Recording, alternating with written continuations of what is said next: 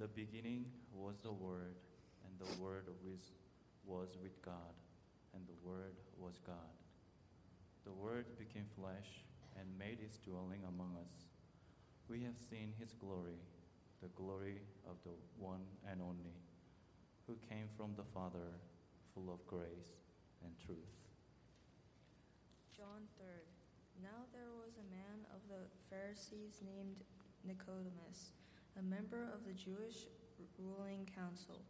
He came to Jesus at night and said, "Rabbi, we know you are a teacher who has come from God, for no one could perform the miraculous signs you are doing if God were not with him." In reply, Jesus declared, "I tell you the truth. No one can see the kingdom of God unless he is born again." John 10. I am the good shepherd. I know my sheep, and my sheep know me. Just as the Father knows me, and I know the Father, and I lay down my life for the sheep. I have other sheep that are not of this sheep pen. I must bring them also. They too will listen to my voice, and there shall be one flock and one shepherd. The reason my Father loves me is that I lay down my life, only to take it up again. No one takes it from me, but I laid it down of my own accord. I have authority to lay it down and authority to take it up again. This command I received from my Father. John 20. Now Thomas, called Didymus, one of the 12, was not with the disciples when Jesus came. So the other disciples told him, "We have seen the Lord." But he said to them, "Unless I see the nail marks in his hands and put my finger where the nails were and put my hand into his side, I will not believe it." A week later, his disciples were in the house again, and Thomas was with them. Though the doors were locked, Jesus came and stood among them and said, "Peace be with you." Then he said to Thomas, "Put your finger here, see my hands. Reach out your hand and put it into my side. Stop doubting and believe." Thomas said to him, "My Lord and my God." Then Jesus told him, "Because you have seen me, you have believed. Blessed are those who have not seen and yet have believed." John 21. Jesus did many other things as well. If every one of them were written down, I suppose that even the whole world would not have room for the books that would be written. May the Lord bless this reading to our understanding. Amen. Amen.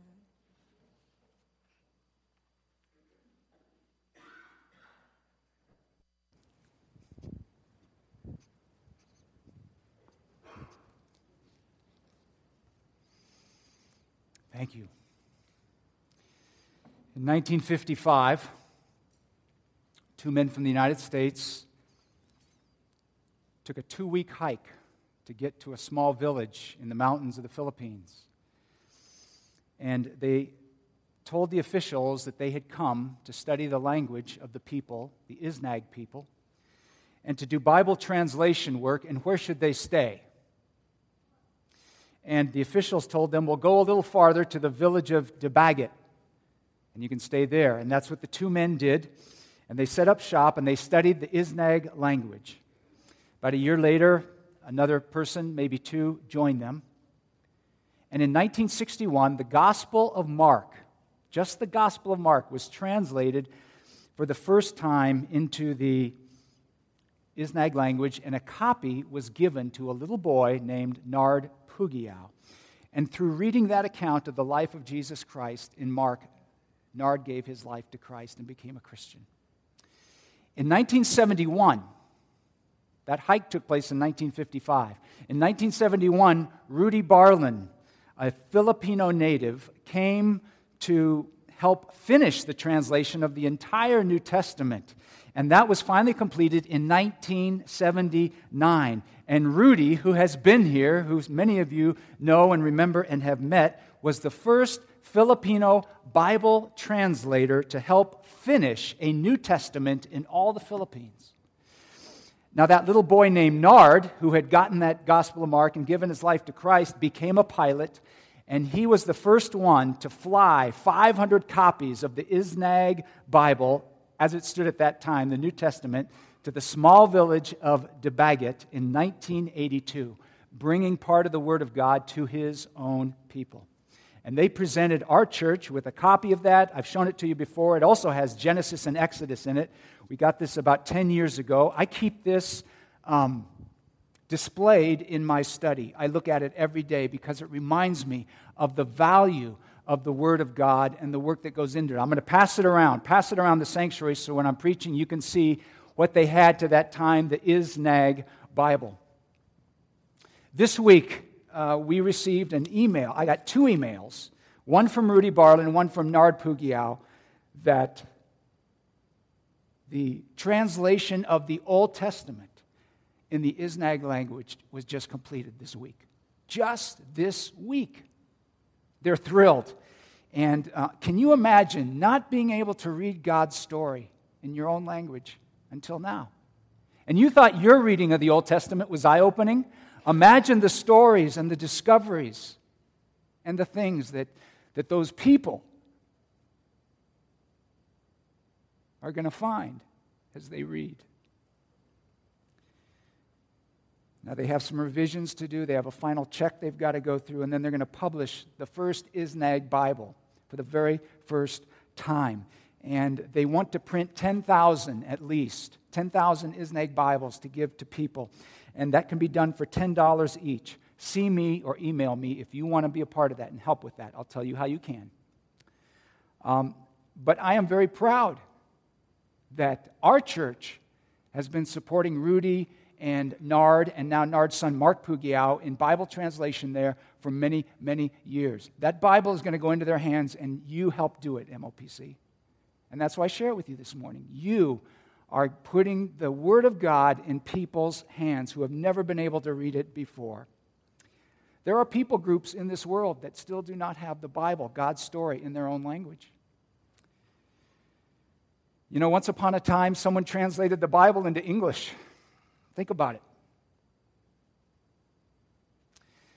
And scholars continue to do work, painstaking, detailed, persevering work. And let's be grateful as they try to put the Bible in our language, in clear language, so that we can read and hear and know what God has said and what God has done. Don't take the Word for granted. Don't take our Bibles for granted. John is the 4th gospel. In 2012, you'll remember we spent the whole year on the Gospel of John. I know, it was painful, wasn't it? The whole year. What a rich spiritual track that was as we just focused on John and his picture of Jesus. Because John gives us a totally different take on Jesus than Matthew, Mark, or Luke. Mark, which actually was the first gospel written, begins with Jesus' baptism. That's where he begins his story of Jesus. Matthew begins with the lineage of Jesus and then his birth. Luke begins his story of Jesus with the birth of Jesus in a much more extended way. But John begins his gospel way before any of that. He begins in eternity, before time. In the beginning was the Word, and the Word was with God. Now, knowing Genesis chapter 1, verse 1, in the beginning God created, helps us appreciate what John is writing and trying to tell us. The Word is one of many titles that John gives to Jesus in his Gospels. Why call Jesus the Word? Because in Jesus, God speaks specifically and specially to us. Matthew Henry put it this way: the Word has made known God's mind to us as a man's word or speech makes known his thoughts. Jesus is God's talk. He has explained who God is and what He is like. And the most effective way that God believed He could express Himself was by coming in the flesh. Not coming as an idea, not coming as a philosophy, not coming as a religion, but coming as a person. He didn't make us climb some kind of spiritual ladder to get to Him. God didn't give us some path of spiritual enlightenment in order to begin to catch a glimpse of Him. No, God descended down to us in human form. There's always been a lot of talk about the Gospel of John. Some people think it was actually the first one written. Most people think it was the last one written. But why is John so different? Why does John see things and know things that the other three don't seem to know, the other gospel writers? The only thing that John has in common with Matthew, Mark, and Luke is the account of the feeding of the 5,000 and then the death and resurrection of Jesus. That's it. A lot of mystery surrounding John. Many consider John the most spiritual of the Gospels. The early church, the early Christians, gave each of the Gospels a symbol for their unique portrayals of the Lord Jesus Christ. And the Gospel of John came to be symbolized by an eagle, because the early church believed an eagle could look straight into the sun and not be blinded. John allows us to look straight into the glory of the Son of God. He penetrates the mystery and the eternal truths and the mind of God. And the Word became flesh. And we have seen His glory. Glory is of the only Son from the Father. St. Augustine, writing 1,700 years ago about the Gospel of John, said it was appropriate to compare John to an eagle, he said, because John has so much spiritual insight in his Gospel. And Augustine said, while the other Gospel writers give us a good picture of Jesus on earth, Augustine said, John soared not only above the earth, but above air and sky, even above the whole army of the angels and the whole order of invisible powers, and he reached Christ. John gives us a very transcendent view of Jesus. The gospel begins with that prologue, which is poetic and picturesque, telling us how the Word became flesh. Dale Bruner commented that this flesh-born revelation is the great thrill of those opening verses of the prologue. The fact that the invisible God came down in and into the human life, death, and resurrection of Jesus of Nazareth and explained Himself in the clearest and most incredible way is itself gospel. Very good news. John is very symbolic. He records 7 different signs, wonders that Jesus does. The first is the changing of water into wine at the wedding at Cana. And then there's 6 others. And he doesn't give these to us to show, oh, Jesus can do cool stuff. The signs show Jesus' glory and are to stir belief in Him. And then John gives us 7 I am statements of Jesus. For example, we hear Jesus say, I am the light of the world. I am the bread of life. I am the resurrection and the life. And then there are others. At one point, Jesus even says, before Abraham was, and you've read the big story, you know how far back Abraham goes. He says, before Abraham was, I am. Calling Himself God, the Lord, who when Moses asked, who should I tell the Hebrews is sending me to them to lead them out of Egypt? God said, tell them, I am sent you. 7 signs, 7 I am statements. 7 in the Bible is a number for perfection. If you have 7 in the Bible, you have it all. John, of course, tells us of God's love for the world that was so great that He gave His only Son and sent His Son into the world. Not to condemn the world, but to save the world. That's why the Son came. John is a very physical and fleshy gospel. This is because he writes against the heresy of his day, which was known as Gnosticism. That's how you spell it. That's why I put it up there.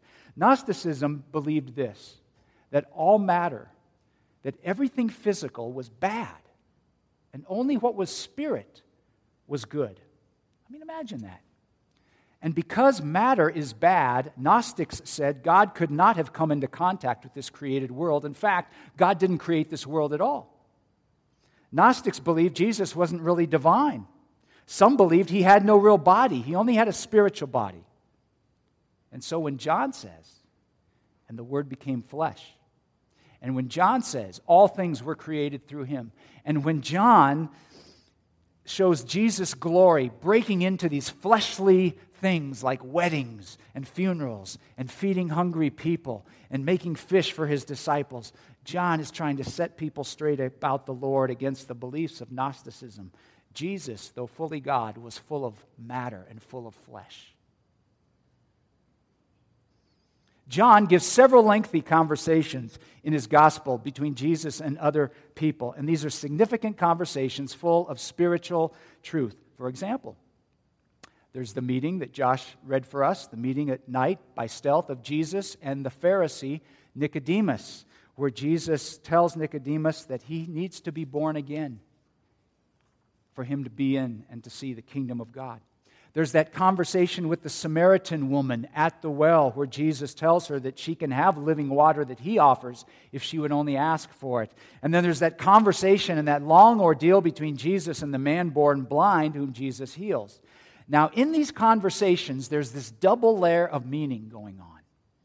Jesus uses an image, and people take it literally, not catching that Jesus is speaking spiritually. For example, Nicodemus hears he must be born again, and he can't figure out for the life of him how he's supposed to go back in his mother's womb and be born. But Jesus is speaking of being born from above, being born of God, a spiritual rebirth.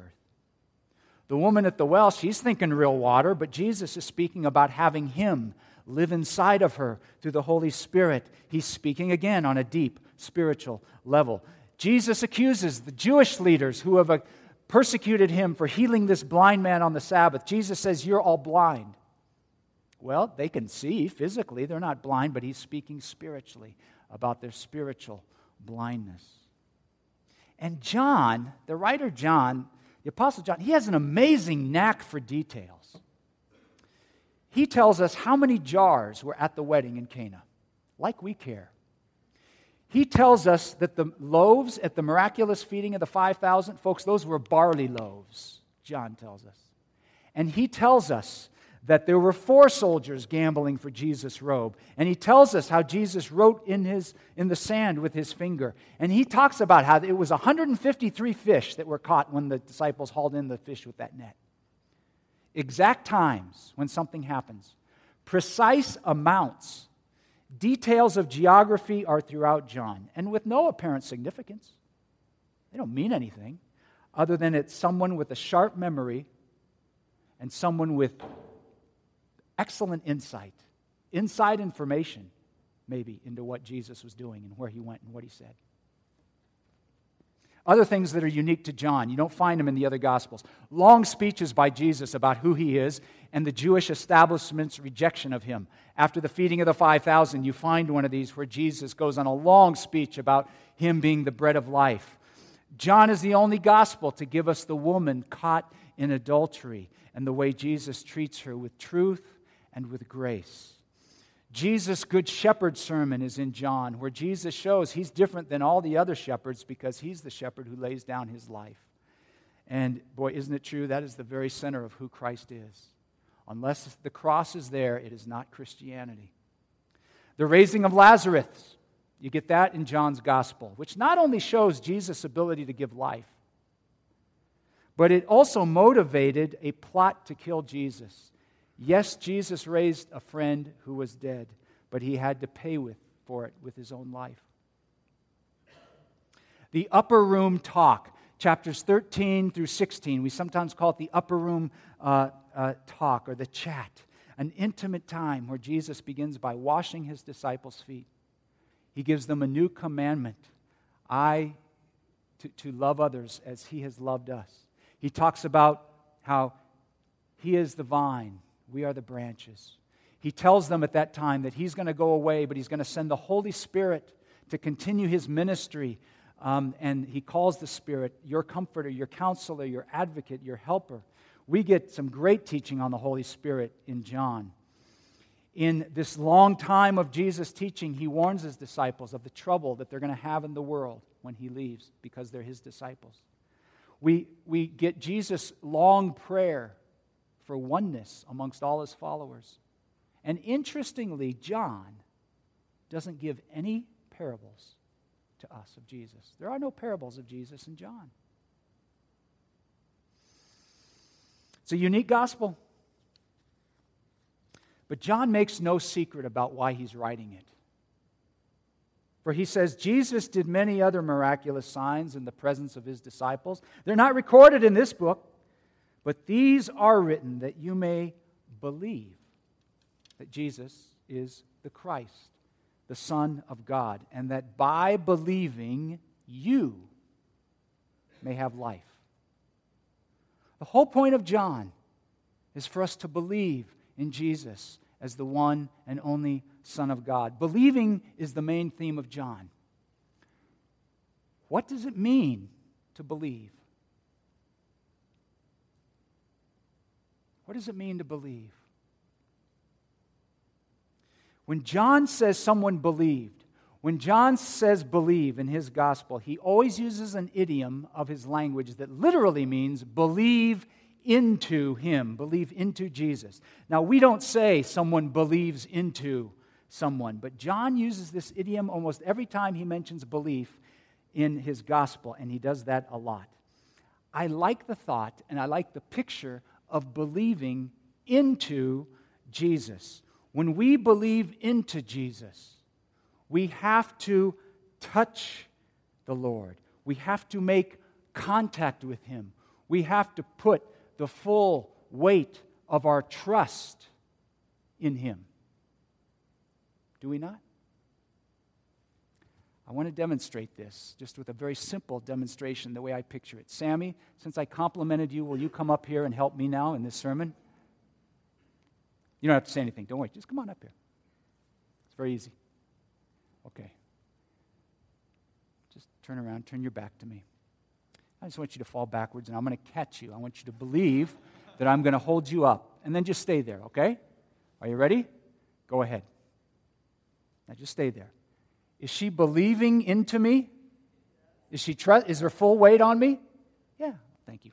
Thank you, Sammy.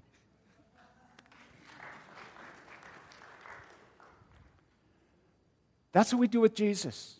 You've got to make contact. We put the full weight of ourselves into him. Believe always appears in John as a verb, never as a noun. And the word faith, which is very close to the word believe in the New Testament, which is a noun, never appears in John. It is always believe, and it's always a verb, because believe is an action word in John. It's something you've got to do. And we believe into Jesus, I think, every day if we're walking with him. We believe into Jesus in our struggles. We believe into Jesus in our relationships. We believe into Jesus in our jobs. We believe into Jesus for our healing. We believe into Jesus for our transitions, for all the uncertainties, for the good things. We believe into Jesus in life and in death and everything that's going to come in between. And we put our full weight in him. Believing links us to the object of our believing, like an anchor secures a ship to the ocean floor. Our believing links us to God. We just don't intellectually think he exists. That's not believing that John is talking about. We anchor ourselves to God and we rest secure in that.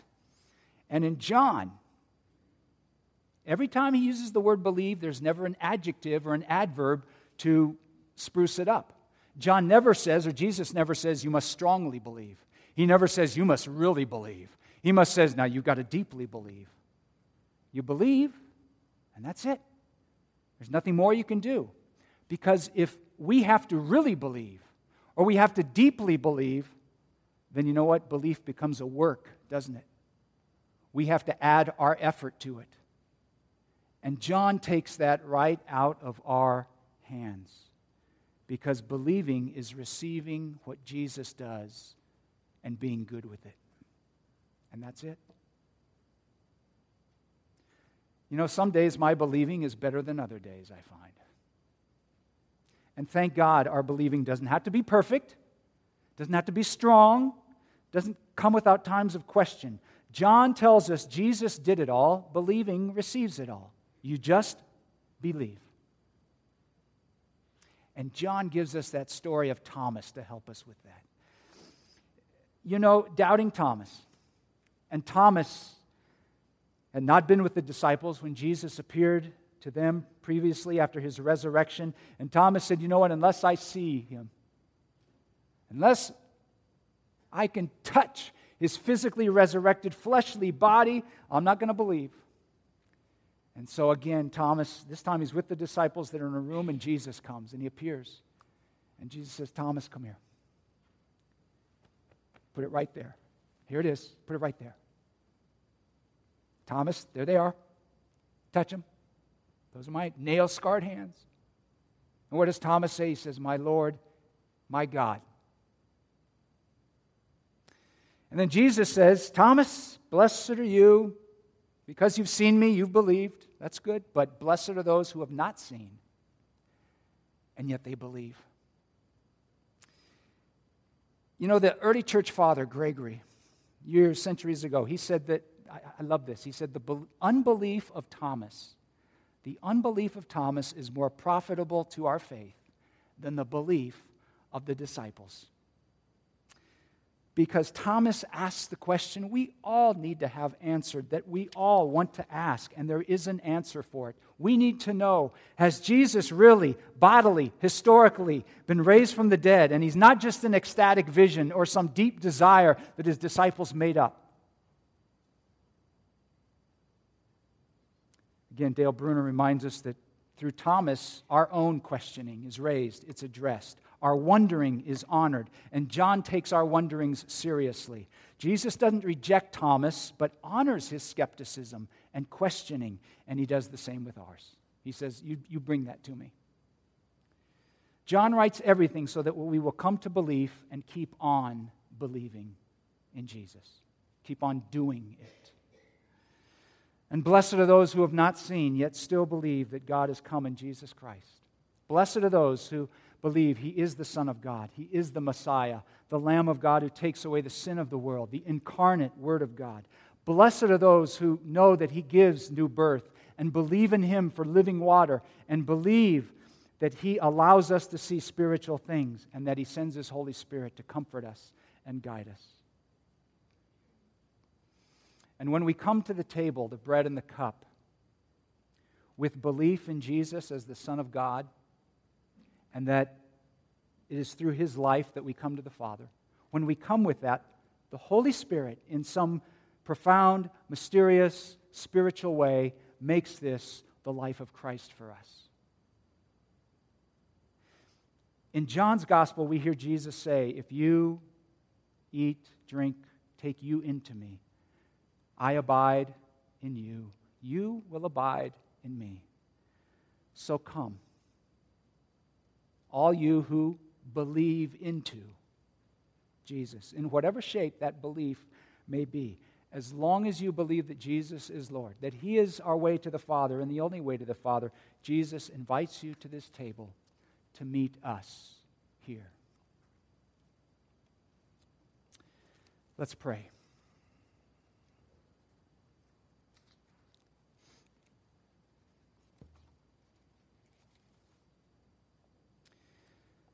Lord, thank you for welcoming us to this table. We know that we do not come because we are worthy or because of anything we have done, but because Jesus Christ has redeemed us and made us worthy through the life of Christ. We thank you for His cross, His resurrection, and for His kingdom that is coming. Heavenly Father, renew our belief in your Son as we feed on this bread and this cup. Holy Spirit, give us new confidence and trust. In all our struggles, help us to know that you are working and that you are loving us. In faith, we pray today for people who need your compassion, places that need your presence, situations that need your grace and mercy. We pray for Katie Peterson for her healing and renewal as she goes through her back surgery this week. We pray for continued healing for Deanne and continued effectiveness of treatments for Mel. For Ted and Rosalie Solomon, for recovery from cancer. For Marilyn Marshall's mother, Marge, healing and heart valve replacement surgery. And for Debbie, who's undergoing chemotherapy for her bone cancer. We pray for Julie Hesheimer's sister-in-law, Sherry, for this tumor that she has, and that testing, treatments would be effective and bring her healing.